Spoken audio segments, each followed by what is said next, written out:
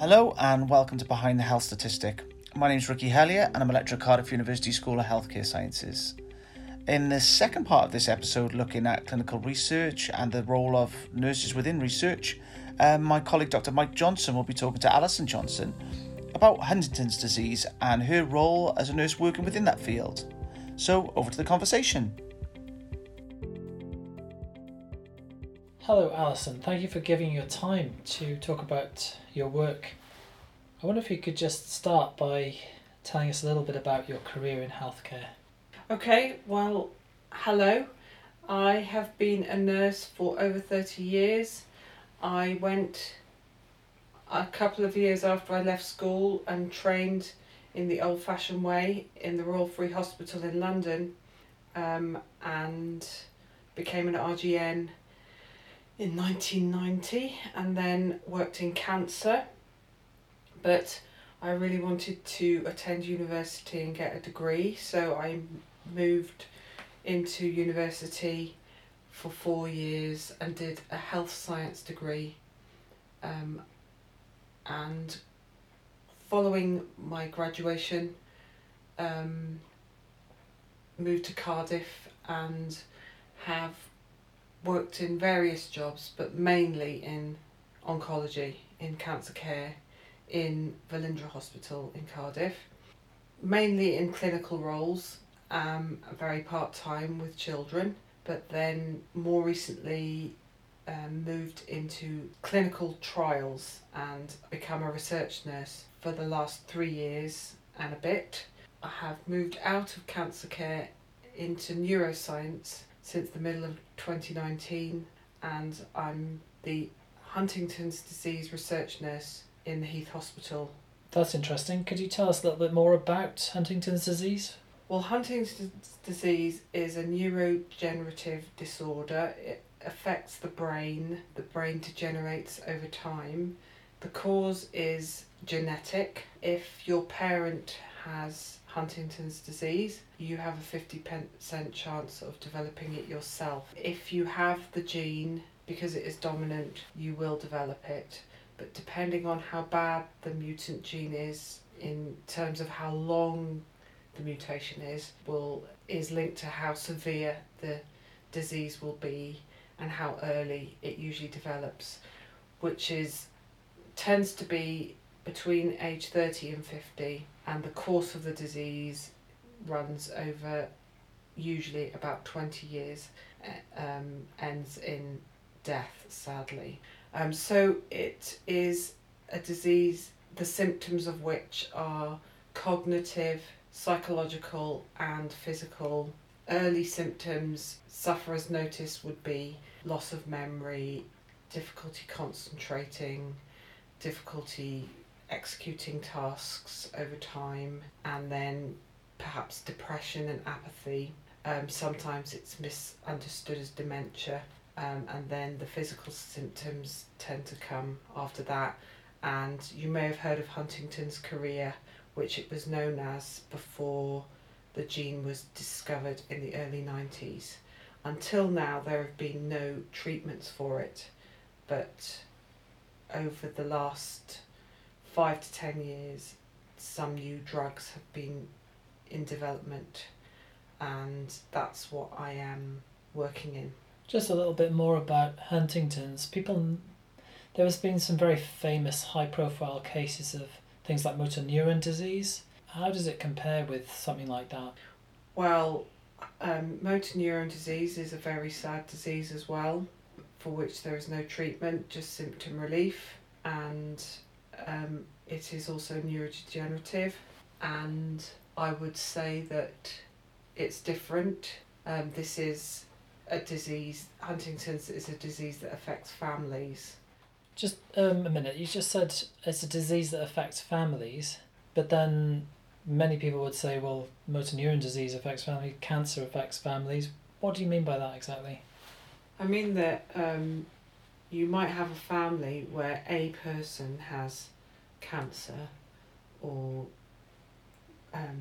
motor neuron disease, but unless it's a genetic cancer, there's only one person affected by the disease, by having the disease, Whereas in HD families, Huntington's disease families, it's inherited. So if a person has got it, one of their parents has had it, and if they have children, each child has a 50% chance of having it. In the past, when little was known about it, when people started to become clumsy and they had involuntary movement and their coordination went, they looked drunk, so they used to be afraid to go out. A lot of people, because they didn't understand it, wouldn't talk about it. Obviously, with the mood changes and the memory loss that can be a bit like dementia, people thought that somebody was going a bit crazy. So there was shame around it. Now that we know that there is a gene, there's a new thing of guilt, because if you had the test, then you wouldn't want to pass it on to your child if you knew you had it. And if you didn't have the test, you didn't know if you were going to pass it on. So there's this kind of minefield of you don't know what the right thing to do is. But there are new ways of dealing with it now, with pre-embryo selection and the fact that you can have the test and find out whether you're at risk or not, and make decisions that are informed.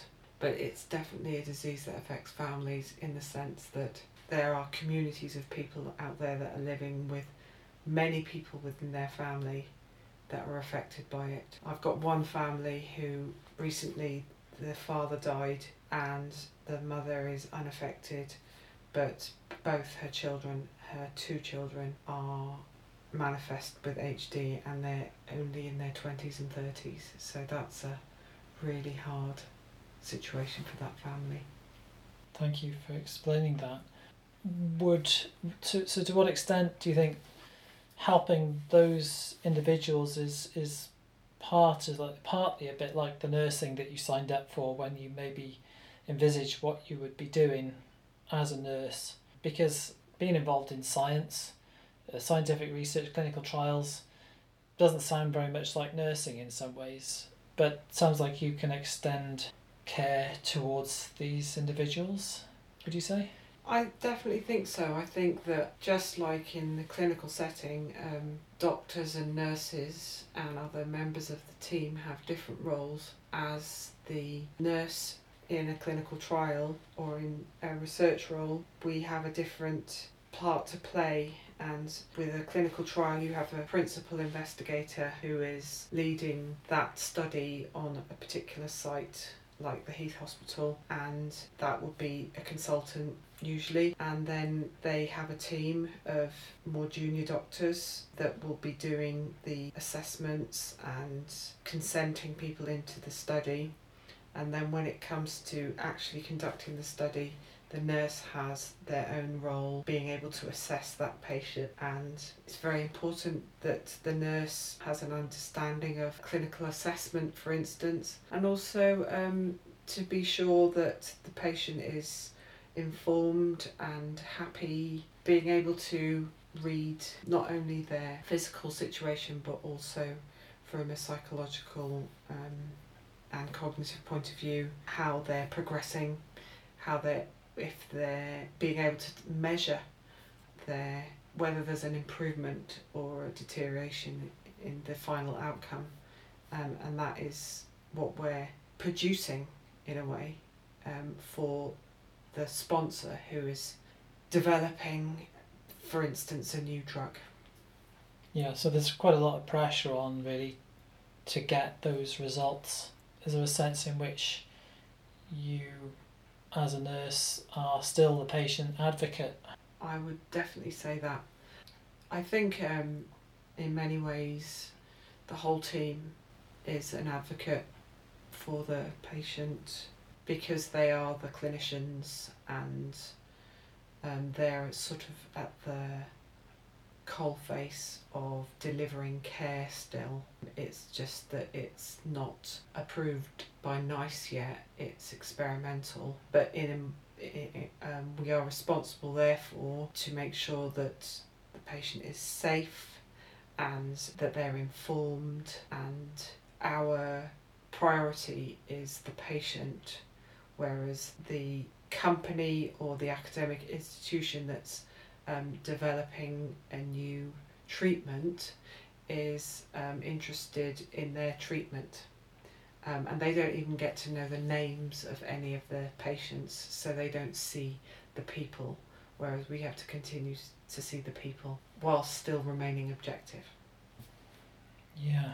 So there's an academic institution, there's a role for an academic institution and the NHS and the drug sponsor company. So I think you were saying earlier that you actually are employed by the university and the NHS, so you've got a dual contract in a way. Could you explain a bit about how that works? Yeah, so this area of Huntington's disease is quite a rare disease compared to cancer, where 1 in 3 people will suffer it in their lifetime. So there isn't a Huntington's disease ward or unit. There's a neurology ward and neurosurgery ward, and we form a very small part of it, but we have a brain unit where lots of various neurological disorders are studied, and we have a Huntington's clinic which is actually run by the university, but within the NHS we have the brain unit where we are doing epilepsy research, multiple sclerosis, Parkinson's, dementia, and I'm doing the Huntington's disease bit, and we provide an NHS service where we meet all the people that are willing to attend and monitor their disease and put them in touch with community services as their disease progresses, and so that they can have support and help them to get benefits when they're unable to work, etc., and also invite them to take part in research. So the university has its own research into Huntington's disease. Some of it is about how physical activity improves outcomes, but also there are a number of drug companies that are developing different types of drugs, and within the NHS there is a team of people that are conducting these clinical trials, and that I'm the research nurse with a couple of other nurses that are helping deliver those clinical trials. Thank you. So speaking about clinical trials, that's seen, and sometimes even big pharma, you hear about in the news, there's some controversy about people that deny that we ought to have vaccines and things like that, and the development of them, and doubt is cast over all of that process. What is your take on that as somebody that works on the inside? Well, first of all, I would say that if you're a student in any kind of healthcare, then you'll be being introduced to research, and that we want our practice to be guided by evidence that it's going to be good practice. So from that perspective, there's all kinds of research going on all the time, and it's a very positive thing to know that we're giving the best care, and if it's not the best care, then we're looking at ways of improving. And secondly, clinical trials, there are what's called randomised controlled trials now. They have to be ethically approved by a local ethics board. They have been developed over the years. In the last century, from around the Second World War and even before that, there were experiments going on human subjects, and they were prisoners or they were black people, and they were unethical. And these people were harmed because they were seen as unimportant. These days we have a lot of regulation to prevent that kind of thing happening. Patient safety is paramount, and all subjects are informed, and they are voluntary, and they can withdraw at any time.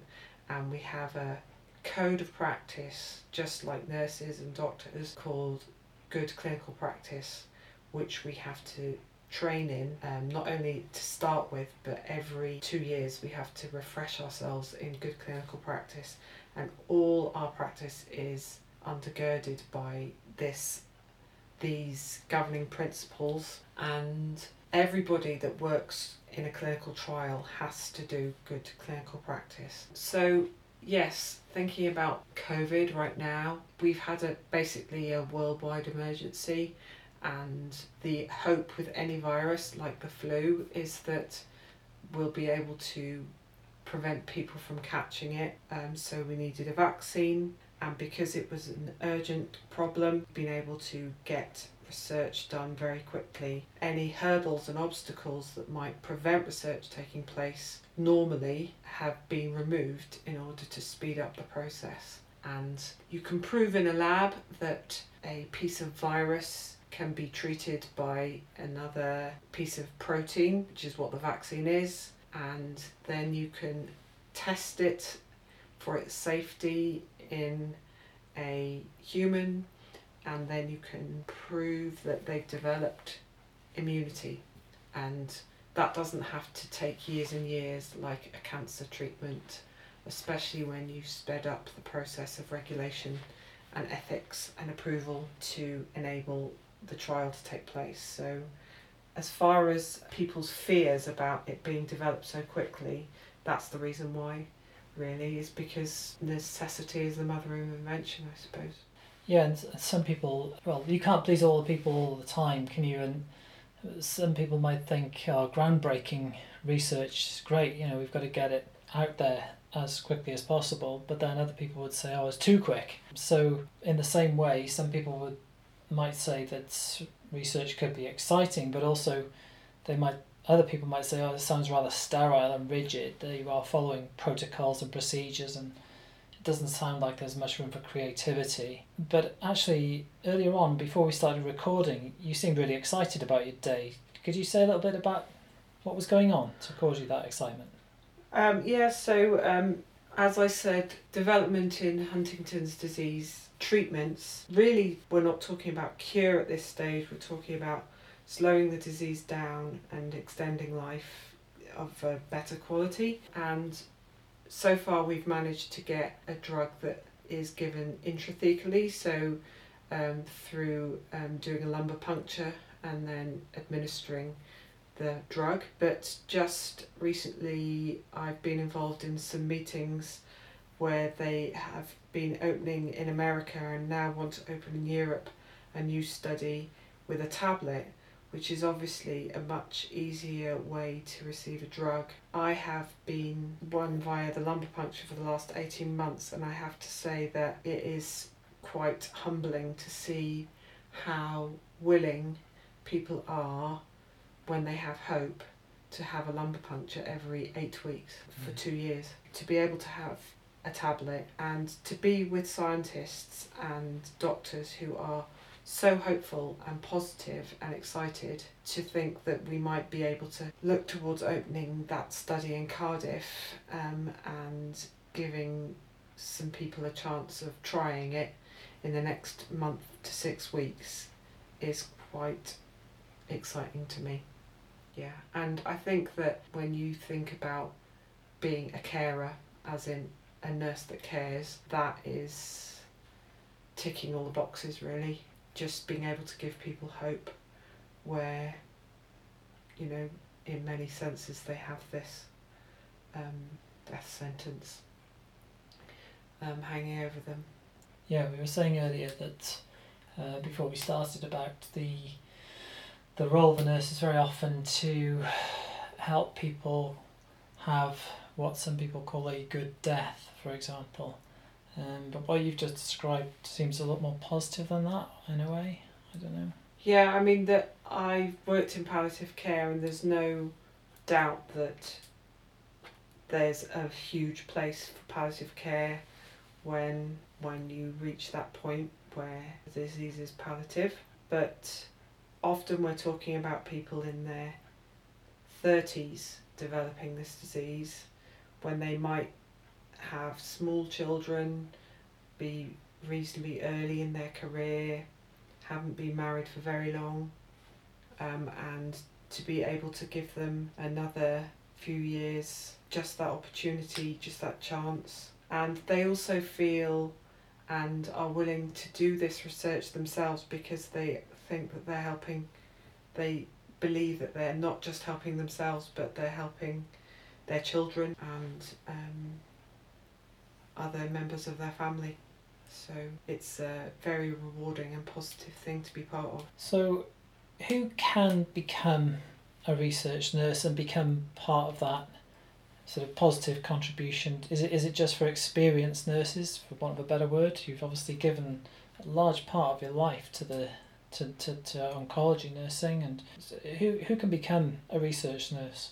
I think anybody who's interested. I looked at it for a while some time back and talked to colleagues and friends, and a lot of them said, oh, it's just a lot of paperwork, measurements. There is no doubt that there is a lot of paperwork because you have to evidence what you found, you have to be safe, you have to jump through legal hoops. But that's the other side of it, is that if you're working in the same study for a couple of years and you have a small group of patients, then you develop quite close relationships with people and with their families, which in other clinical settings you couldn't have, because patients pass through and they're gone in a day or they're gone in a week. And so it's not just about dry desk work. There is desk work, but there's also very rewarding clinical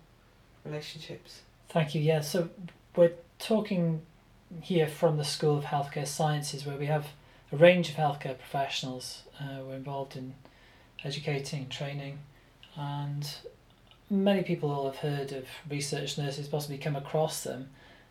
From a broader perspective, do you think there's a role for other health professionals in clinical trials? Absolutely. Obviously, doctors. I know physios, social workers, psychologists, all involved in research. Yeah, I'm sure. I think that we're being encouraged more and more to look at improvement in our own sphere of practice, so we can either work as part of somebody else's project, or we can develop our own projects and set up our own research. So yeah, anybody in healthcare can do research, I think. That's very encouraging. Final question then, if I may. What advice would you give to a new healthcare practitioner from your perspective as a research nurse? I think that you don't have to be old.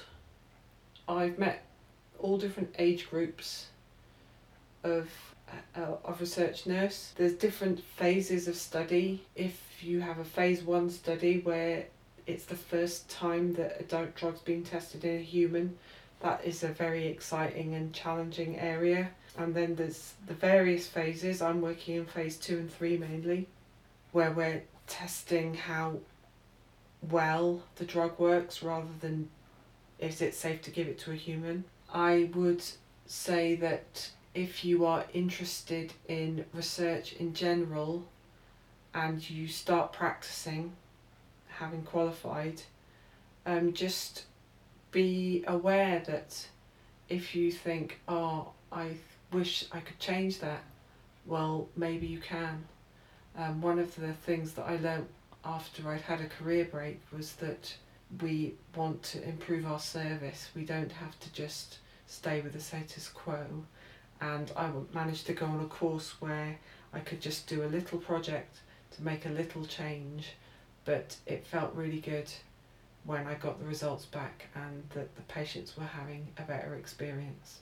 And I think that is, you don't have to think necessarily about becoming a research nurse, but it's worth thinking about doing your own research or being part of research and feeling that you're making a difference, not just to the current patient, but to future patients. Thanks, Alison. That's really inspiring, and I think, hopefully people listening to this will also catch the bug, as it were, and want to make a difference too in these ways and in these so challenging times. Thanks very much for your time. Really appreciate it. You're welcome. Thank you. Bye. So a massive thank you to Mike and Alison for that interview. I think it was a really insightful conversation, really valuable. If you'd like more information on HD, please look at the NHS website, as well as the website of the Huntington's Disease Association. Thanks ever so much.